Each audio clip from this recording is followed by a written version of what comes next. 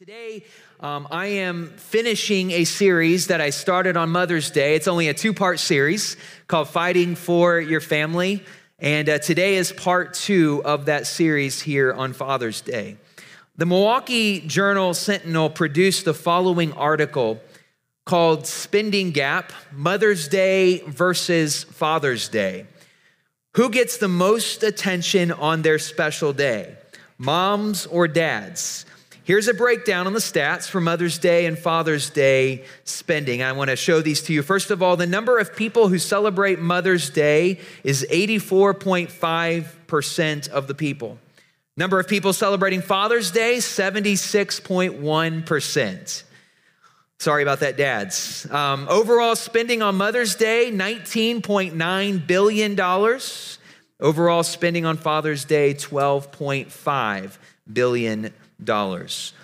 The average spending per person in the U.S. for Mother's Day is $162.94.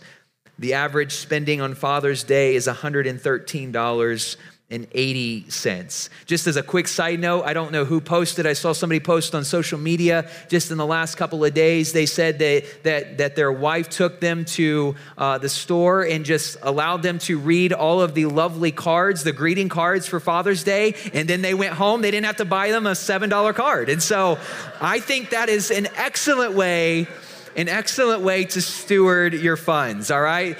That's a great, I saw that and I chuckled and I thought, you know what? I'm going to start doing that. That's a great idea. Because you throw the cards away anyways, right? I mean, most people do. Some of you save them. But if you throw them away, that's a great budget saver, all right? That's free. That was free for all of you individuals today. People, number 7, people who give a card to mom, 81.3%, and people who give a card to dad, here it is, 64.1%. So the clear winner, obviously, is mom, although dads come out ahead in at least one category. 43% of dads will get an apparel gift compared to 33% of moms. And you love it, all right? You love the apparel gift. I don't know if Frank is still in here, but Frank's walking around with an apparel gift today, a t-shirt that he got for Father's Day that he is wearing with pride. And so we are thankful that, so dads, enjoy that apparel gift, enjoy that tie, enjoy that shirt, whatever it may be. But dads, we honor you, we appreciate you, and we bless you. But I wanted to kind of go back to where we were at on Mother's Day, and I'm going to walk through this quickly this morning. In this world, there are a lot of things that we can fight for. We can fight for our voice to be heard. We can fight for our basic rights as human beings. We can fight for the price of eggs to come down, and that might be a worthy fight. We can fight for our plans to succeed.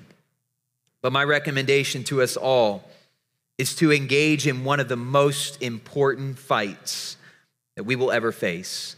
And that is a fight that is worth our attention, our investment, and our time. It is the fight for our families, for our children, for our grandchildren, and for the home. We talked about on Mother's Day how this fight for our family has eternal consequences.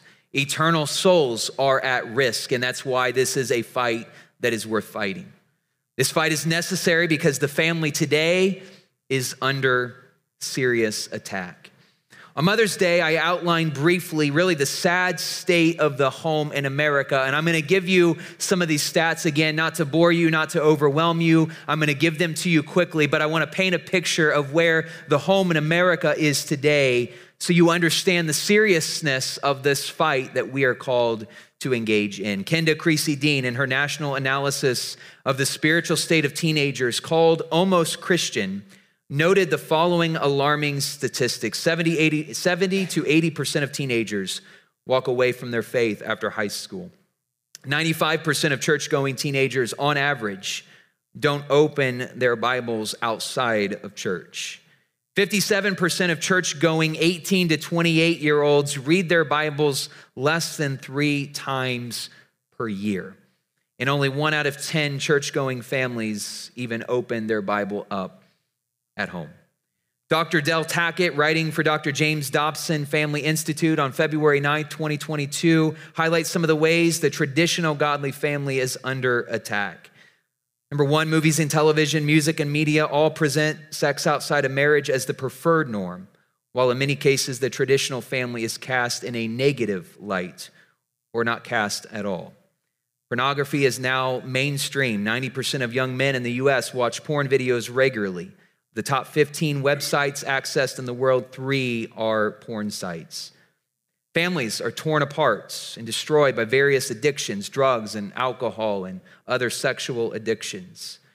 Human sexuality is being perverted and misrepresented. Homosexuality, bisexuality, transsexuality, pansexuality are all presented to us and to our children as normal and desirable. The results of this attack are overwhelming. And honestly, they are frightening, especially as a parent with young children. These are things that should stir some concern in us when we evaluate where humanity is and where our culture is today. Children are struggling to find a sense of identity because they are being bombarded with chaotic and confusing lies from all fronts. Suicide is actually the number 4 leading cause of death among young people. Stability and safety are hard to find in many homes today, leading to children engaging in activities that bring harm to their bodies or harm to others. The reality is no one knows the truth today because our culture has watered down truth or simply neglected God's word altogether, which is truth. And here's the alarming reality that we face today. Children, or really humanity in general, we are being discipled by something or someone. And unfortunately, in many cases, that something is media or social media or television or YouTube, whatever it may be, something or someone outside of Scripture, in many cases, is what is discipling our homes. Now, here's the thing. I don't want to leave you with that, and we have a lot of good things we're going to talk about today, but none of these statements, and hear me out, none of these statements are meant to be condemning in nature, but simply pointing to the reality that we are dealing with in our culture today. Some of you have likely experienced firsthand some of these ramifications. We live in a fallen world where sin is present and where Satan is seeking to steal, kill, and destroy. He wants nothing more than to destroy and bring confusion and chaos into our homes. But here's the reality as well. God is a God of grace and a God of forgiveness, who always is working to restore and bring healing where there is brokenness and hurts. Even if this has been our reality, this was never God's intent from the beginning. So we, the church, must work to fight for what matters. Our families matter. The home matters. Our children, our grandchildren, our nieces and our nephews, they matter. Because eternal souls are at stake, they matter. Now here's what I don't want you to forget this morning. Do not forget that our struggle, our fight is not against flesh and blood, but it is against an entire demonic force. Listen to what Paul says to the church in Ephesus. He says in Ephesians 6, verse 12, "For we are not fighting against flesh and blood enemies, but against evil rulers and authorities of the unseen world, against mighty powers in this dark world, and against evil spirits in the heavenly places." This fight must be fought on 2 specific fronts, the home and the church. And each front, the home and the church, requires for us a very specific battle plan. Here's the reality. None of us would go into a battle. None of us would go to war without a very clear battle plan. What are we trying to accomplish? What are our action steps? What do we need to do next? We need a plan. We need a battle plan. And the same is true when we are engaging in this fight for our children, for our homes, for our grandchildren, for our nieces and our nephews. Church, we need a battle plan to fight against this enemy that wants to steal, kill, and destroy our home. On Mother's Day, we talked about the family battle plan. But today I want to talk more specifically to all of us, not just the fathers, not just the mothers, not just to uncles and aunts. I want to talk to us as a whole church, what our responsibility is. What is our role in this fight? And what do the scriptures call us as a church to do? Now, here's the reality. The call, I believe, is pretty clear in scripture. It's not going to be rocket science. We don't have to be well-equipped or well-resourced. We don't have to have all the knowledge. We don't have to have 25 years of experience under our belt before we can engage in this battle. The reality is the call is clear. The call is rather simple, but it's going to require a commitment on our part as individuals, but also as a church. But remember, this fight is worth it, and it is absolutely necessary because eternity is at stake. I want to take you to Paul's letter in Timothy. We're going to get to this in just a moment. And you may seem like that's a rather odd place to go, but you'll see here in a few moments what scripture will challenge us to do. But let me say a few things about 1 Timothy and 2 Timothy. Paul actually writes to Timothy. Timothy was a young pastor. And Paul writes a letter, 2 letters actually, to Timothy, a young pastor in need of encouragement and direction. And I believe from this letter, we will find that there are some practical insights into how we as a church can engage in this battle for our homes and for our families. Let me just say a few things about Paul and Timothy. Paul actually left Timothy. So Paul and Timothy, they were traveling companions on one of the missionary journeys. And at one point, Paul left Timothy in Ephesus to shepherd a newly formed congregation. And so Paul was more of a traveling evangelist. He was going from place to place, and he would help launch a church, but then he would leave somebody there to pastor the church, to shepherd the church. And so Timothy was one of those shepherds, one of those pastors. So Paul said to Timothy, I want you to stay here in Ephesus. I want you to remain here for a while, and I want you to be this pastor of this congregation. But I'm going to give you some instructions. I'm going to help you in this process. So Paul left Timothy with some very concrete instructions when it came to shepherding those underneath his care. Now, here's what I want you to see this morning. Though not all of us in this room are pastors, as a church, we have a responsibility to represent Christ well, to fight for truth, and to engage in battles that involve the eternal souls of our children and grandchildren. This is not a battle that is supposed to be fought just by the pastor or just by somebody that is in church leadership. This is a battle that we as a church, as a body, must engage in if we want to win this fight for our children, our grandchildren, and our homes. So let's hear what Paul had to say to Timothy, and there's some very important things that I believe will speak to us today. So if you have your Bibles with you, it'll also be up on the screen. Turn to 1 Timothy chapter 4. We're going to begin in verse number 11. 1 Timothy chapter 4, beginning in verse number 11. Again, it'll also be up on the screen. But listen to these words of Paul. Again, Paul is writing to Timothy. Timothy was left behind to shepherd this newly formed congregation. And so Paul wants to encourage this young pastor. He's going to give him some words of wisdom, and he's going to give him some directions in terms of how to go about shepherding this new flock. And so listen to what Paul says to Timothy, beginning in verse number 11. He says, teach these things and insist that everyone learn them. Don't let anyone think less of you because you are young. Be an example to all believers in what you say, in the way you live, in your love and in your faith and in your purity. Until I get there, focus on reading the scriptures to the church, encouraging the believers and teaching them. Verse 14, do not neglect the spiritual gift you received through the prophecy spoken over you when the elders of the church laid their hands on you. Give your complete attention to these matters. Throw yourself into your task so that everyone will see your progress. Keep a close watch on how you live and on your teaching. Stay true to what is right for the sake of your own salvation and the salvation of all of those who hear. Would you pray with me this morning? God, we thank you for your word. We thank you that your word still speaks to us today.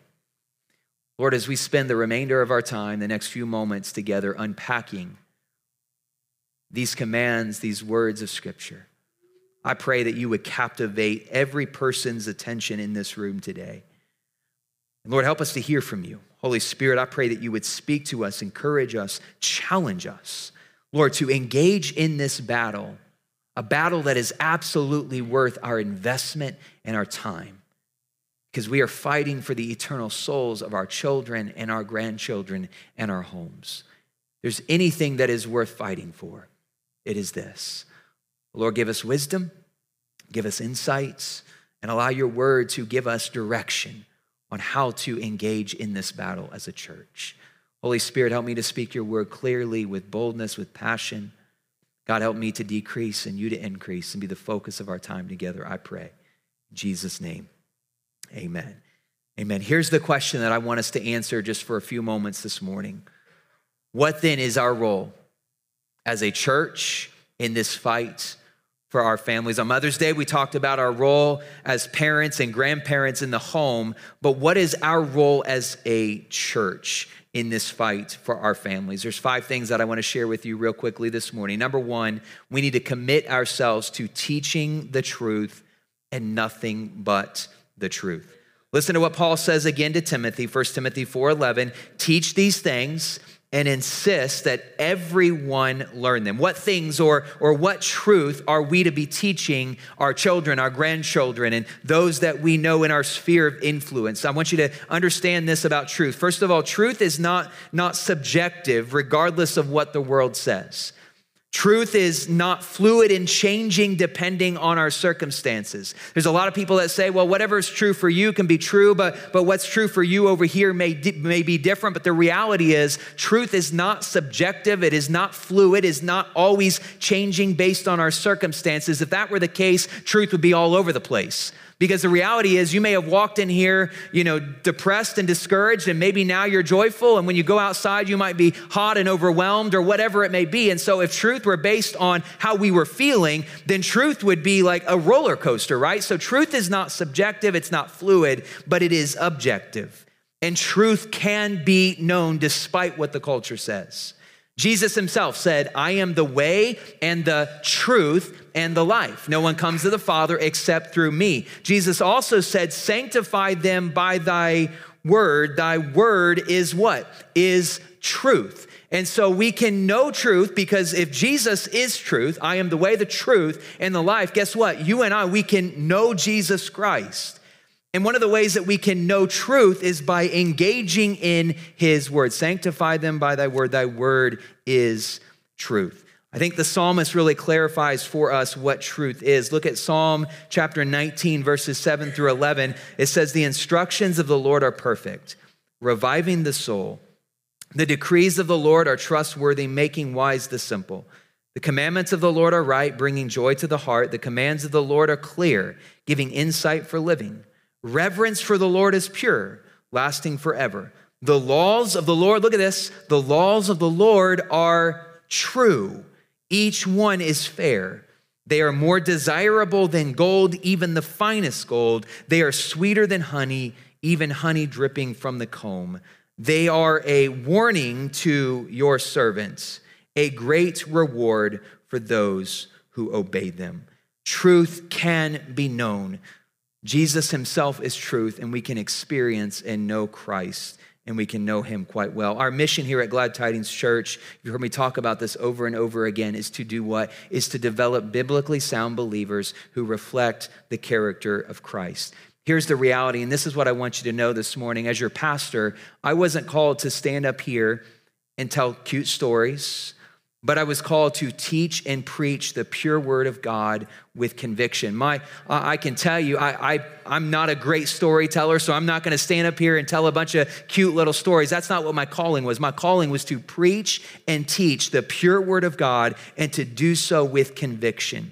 Cute stories may be fun, but these stories don't have the power to transform our hearts, our lives, our community, our home, our church. It is the word of God, Jesus Christ himself, that has the power and the authority to transform. So I want to let you know this morning, in every venue, whether it's with our kids, whether it's with our teenagers, whether it's with the adults, We are committed to this mission of developing biblically sound believers, people who know and understand the Word of God so that we can better reflect the attitude and the character of Jesus Christ. And folks, in a world where people are being bombarded with lies, there is a hunger for truth. People are searching, people are looking, people want to know what is true and what is not, and we have the answer. The answer can be found here in the scriptures and the Word of God, and we need to point them to the answer. So here's the call for us, church. Let's stand out. Let's be different from the world. Let's proclaim the only thing that has transforming power, saving power, and life-giving power, and that is the Word of God. One of the ways that we're going to engage in this battle for our families is we have to teach the truth. We have to proclaim the truth and nothing but the truth. We need to point people to the place where they can find hope, where they can find answers, where they can find satisfaction, where they can find peace, where they can find healing, and that can all be found in the very living Word of God. Cute stories won't transform somebody's hearts. Great events, though they are fun, won't transform somebody's hearts. They might bring somebody to Christ. They might introduce them to the body of Christ. But at the end of the day, it is the Word of God that has saving, transforming power. And folks, my commitment to you is to continue to preach and teach with conviction the pure Word of God. As a church, we also want to help you, parents and grandparents, to disciple your kids to know Jesus, to love Jesus, and to serve Jesus. That's why we give you the resources that we do. That's why we do whatever we can to equip you and resource you, because we know that for the most part, you're the one that's gonna have to answer the questions that your kids have. You're the one that's gonna have to disciple them. You're the one that's gonna have to work through some difficult times with them. And so we wanna resource you and equip you to be able to disciple them, to teach them to know the truth. Number two, how are we going to engage this battle, church? We need to live lives that reflect Christ and lives that are worth modeling everywhere. Listen to what he says to Timothy, 1 Timothy 4, verse 12, but don't let anyone think less of you because you are young. Paul said to Timothy, be an example to all believers in what you say, in the way you live, in your love, in your faith, and in your purity. Here's the reality. Christians are often under the microscope.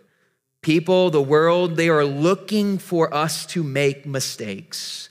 They're looking for something to scrutinize. So let's not give the world something to scrutinize. Instead, let's live in a manner where when they see our lives, when they look at how we interact in difficult situations, they say, I want what they have. I want to experience what they are experiencing. I want to be able to respond in a manner like they are responding. And so let's not give them something to scrutinize. Instead, let's reflect purely and perfectly the character of Christ so that they long to have and experience what we have and what we are experiencing. Our lives should be a godly example for everyone. Let's not let the world set the standard for how our kids and how our grandkids should live. Let's get ahead of the game and let's be the Christ-like examples that we want people to follow. Paul says this, he says, first of all, you need to be an example in your speech. Church, we need to choose our words carefully. James talks a lot about the tongue and taming the tongue. The tongue can be powerful. It can encourage. It can edify. It can build up. But that same tongue that can speak blessing over one person can curse another. And so we need to make certain that part of living a godly example is making certain in our speech that we choose our words carefully. Secondly, we need to be an example in our actions. Here's the reality, and parents, you know this, our kids, they mimic everything we do, don't they? They watch what we do and they see how we interact and they mimic our behavior or they say what we say. And sometimes you hear something come out of their mouth and you're like, where did you learn that? Well, I heard it from you, Daddy. I'm like, great. All right, let's have that conversation, okay? And so they mimic you know what I'm talking about, all right? They mimic everything that we do. And so we need to live for them in our action, a godly example. Just a short little story. Some of you know about this. Some of you saw it kind of maybe pop up on Facebook. Not that big of a deal, probably exasperated a little bit just in my telling of that story. But a few weeks ago, my two older girls are playing softball right now. And if you know anything, if you know me or you know anything about the Holt blood, there is a competitive side to us that I've had to sanctify over the years. I've had to kind of put into check. And our kids, Eden and Iris, were playing softball just a few weeks ago, and there were some calls that didn't go the way I thought they should go. And if you're judging me right now, you've all been in that spot, okay? I know you have. We've all been those parents who thought we knew better than the umpire. And just so you know, I don't think I would ever want to be one of those umpires because parents are critical. I'm critical of them. And so, but we were at the game, and so on our way home, they ended up losing that particular game. On our way home, I was talking with my girls and, having the conversation about, if we'd had this one call, could have won or could have gone a different direction. And I found that my daughters then were having that same conversation, like, they made a bad call. And I realized, wait a second, I didn't set a good example for my kids. And so I had to go into Eden and Iris's room, and it didn't seem like that big of a deal. It was all in fun anyways. I didn't yell at the umpire or anything like that. So I didn't chew them out. I didn't have a conversation with them. But my kids saw how I was reacting to the situation. And because of that, they were mimicking my behavior. And as a result, I had to go into the room and I had to mimic a godly behavior in front of them and ask for their forgiveness and talk with Eden and Iris and say, you know what? Daddy's not perfect. I made a mistake. Shouldn't talk that way about umpires and shouldn't be that frustrated. I mean, they're only 7 and 9 anyways. It's not that big a deal. But the reality is I mimicked behavior, or I demonstrated behavior that was probably not very godly, but I also had an opportunity to mimic behavior or demonstrate behavior where I asked for their forgiveness. And they could see, you know what, we're not perfect. We do fall short. But I'm thankful that we serve a God who is forgiving. And I'm thankful that I can go to my kids and say, you know what, I'm not perfect. I do fall short. I do make mistakes. But Eden and Iris, will you forgive me?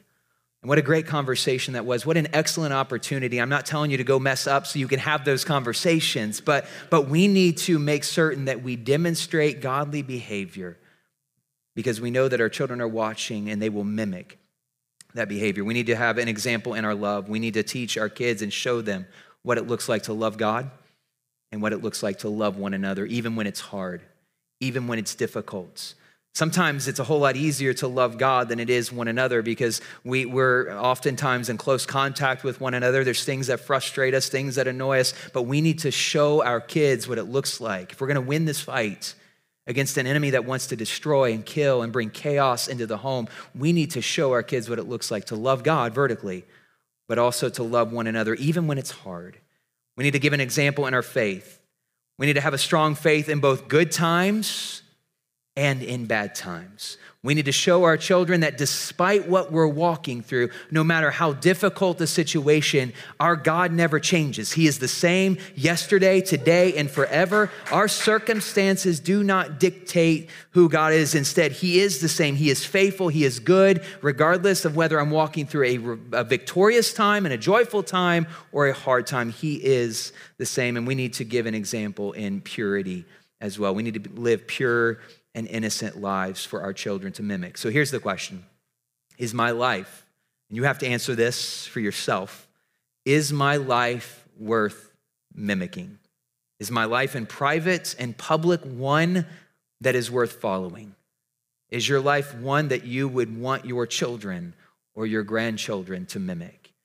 If not, then go before the Father, ask for forgiveness, get clarity, get wisdom, get direction, and begin to get your heart right with the Lord. Number 3, how are we going to engage in this battle, church? We need to be the best encouragers on the planet, always seeking to build others up.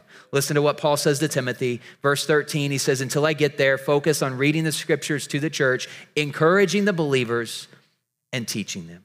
Here's the reality in our culture today. We are experiencing, I believe, an encouragement drought in our culture. People, especially kids, are oftentimes being beat down and discouraged Media is portraying a message that certain lives don't matter or have no value whatsoever. Friends oftentimes will tear people apart with their words, even other friends. And the breakdown of the home oftentimes contributes to this encouragement drought. But here's our role, church. Let's step in, let's fill the gap, and let's be people who encourage and build one another up. Let encouragement and building others up become our default. Instead of speaking words of negativity over somebody, or instead of being frustrated with somebody, let's be people that when what our default becomes is to speak words of encouragement over others. Think about it for just a moment. What does encouragement do for you? How do you feel when someone speaks words of encouragement over? It makes you feel good. Makes you feel powerful. It makes you feel like, okay, you know what? I do have worth and I do have value. And I think I've said this before, but I don't think there's anybody on the face of this planet that will say to you, you know what? I don't need another word of encouragement. I've been encouraged too much. I don't think that exists. That isn't a reality. We cannot over-encourage. So church, let's step in. Let's fill the gap. On Sundays, encourage the kids around you. They may not even be your kids, but speak words of encouragement over them. Speak life into one another. Build each other up. Send cards to one another. Speak life over one another. One of the ways that we fight for our families is we find ways to encourage them often. So here's the question we have to ask very simply. How can I become a better encourager of those around me? If there's one place where there should be over-encouragement, it should exist inside the local body of Christ. We should be the best encouragers on the face of the planet, not just on Sunday mornings, but when we're out there, when we're in the grocery store, when we're in line at Subway or in line to get gas, especially if you're wearing GT attire, okay? You know, that's important too, but just kidding. We need to represent Christ well, and we need to represent the church well. We need to be people who encourage, build up, because it will make a difference for the kingdom of God. Here's the reality. We don't know how one single word of encouragement can alter a person's life. Your single word of encouragement that may have been random, that may have been to a complete stranger, could have been the very word that they were looking for, they needed to hear, that will alter their entire life. So be sensitive to when maybe the Holy Spirit is prompting you to speak that word of encouragement. Maybe you're pumping gas and there's somebody next to you and you decide, you know what, I feel like I need to say something to this person. Don't be shy, say it. As long as it is an encouraging word and that will build them up. How can I become a better encourager? Put this into practice now. Number 4, I'm almost done. How are we going to fight this battle, church? Number 4, we need to be willing to get messy and be uncomfortable to make others feel welcome and be comfortable. This might be the hardest one for us to engage in. Listen to what Paul says to Timothy. He says this in verse 14, do not neglect the spiritual gift you received through the prophecy spoken over you when the elders of the church lay their hands on you. Give your complete attention to these matters. And I love how the New Living Translation says it here. Throw yourself into your tasks so that everyone will see your progress. Sometimes it may mean getting physically messy. And the reality is, God has called us to that. I don't know, is there a picture up there? No picture. Okay, that's okay. If you were with us about a year ago, and actually Tyler and Morgan Tittimer, they're teaching our kids right now. If you want to ask them about getting physically messy, ask them about the Human Sunday, okay? A year ago after sports camp, because their teams lost in sports camp, they were the great winners of becoming Human Sunday. Some of you were a part of that. Some of you saw that. It was on Facebook, and they literally were physically messy, but I think more often than not, we need to be a church that is willing to step not into just the physical mess, but the spiritual mess of people's lives if we want to win this fight. We all know kids, teens, and adults that are in a huge mess right now. or maybe they have a messy past. And here's the reality, church. We weren't called, Christ did not call us to avoid the messy and only minister to the clean. This wasn't Jesus's approach either. Remember in scripture, and there's all kinds of opportunities, there are all kinds of examples in the Gospels. I can think of two, Mark chapter 5, the demon-possessed man. For remember, demon-possessed man, Mark chapter 5, he was out of his mind. He was living in the graveyard. And here's the reality. In that particular day, in that particular age, he was considered unclean because of where he was, because of what he was doing. He was unclean. He was untouchable. People were not to go near him. But what did Jesus do? Jesus approached him. Jesus spoke life into him, and his life was changed. Jesus didn't say, you know what, you're unclean. I'm going to avoid you and go to somebody else that's a little bit cleaner to minister to them. No, think about the man who had leprosy. Leprosy was an unclean disease for a Jew, for an Israelite. If you had leprosy, you were oftentimes excommunicated. You had to live outside of the camp. And if you were to come into the camp, you had to announce the fact that you were coming. Unclean, unclean, unclean. And so that way everybody could scatter and keep their distance from you. But what does Jesus do? He doesn't avoid the leper. He doesn't wait for him to announce that he's unclean. What does Jesus do? And I love what he does in this miracle, because some miracles he just speaks a word and a person is healed. But the leper, what does Jesus do? He touches him. He touches this man who is deemed religiously unclean according to the law, but Jesus touches him. He did not avoid the mess. Instead, he stepped into it and he brought transformation into the person's life.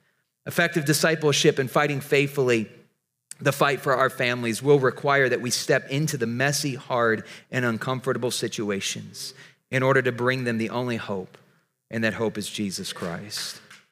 Folks, this is hard. May not always be fun, but it's what we're called to do. And it's eternally worth it. Part of entering the mess is being willing to step out of our own comfort zone in order to pour into others. Maybe working with kids may not always be desirable, but it's one of the most important roles we have here as a church. One of the best ways that we can help to fight this battle for our families. It may be hard, but it's worth it.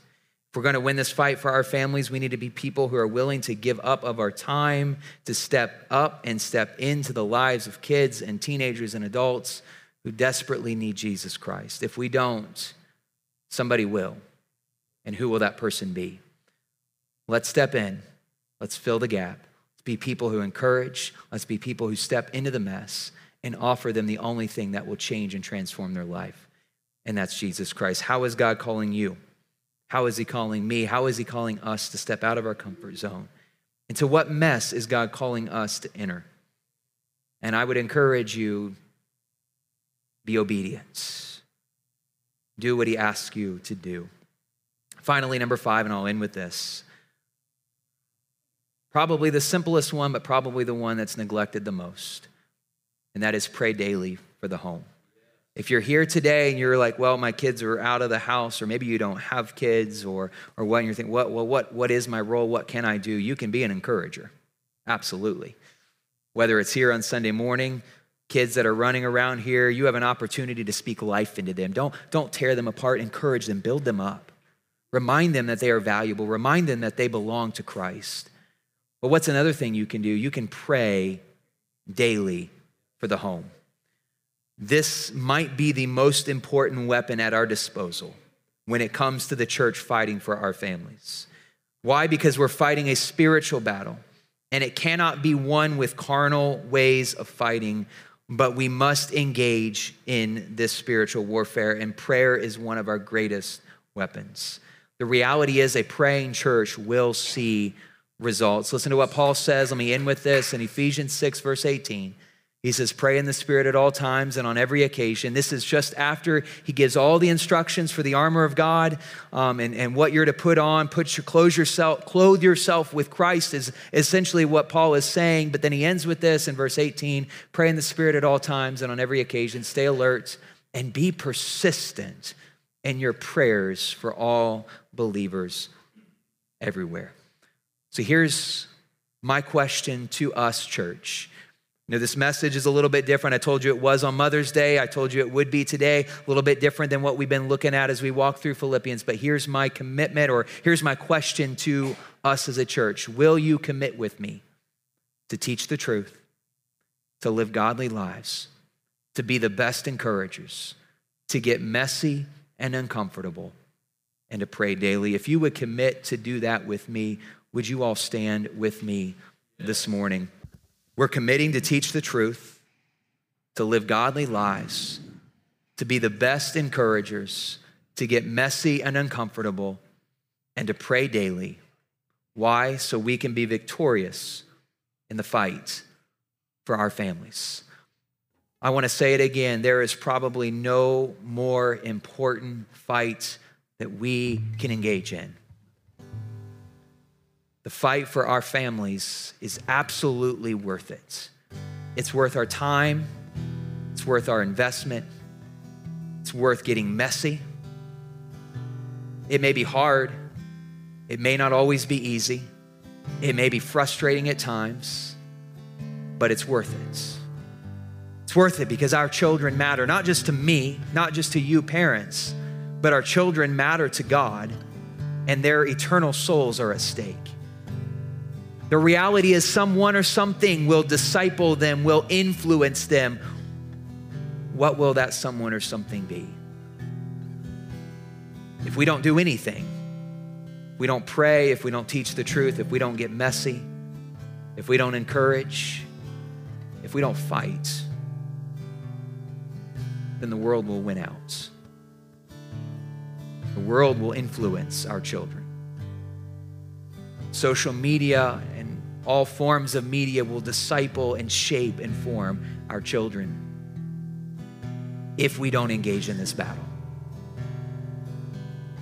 This really isn't, hey, I'm going to take it halfway, engage in it 50%. This is either I'm in or I'm not.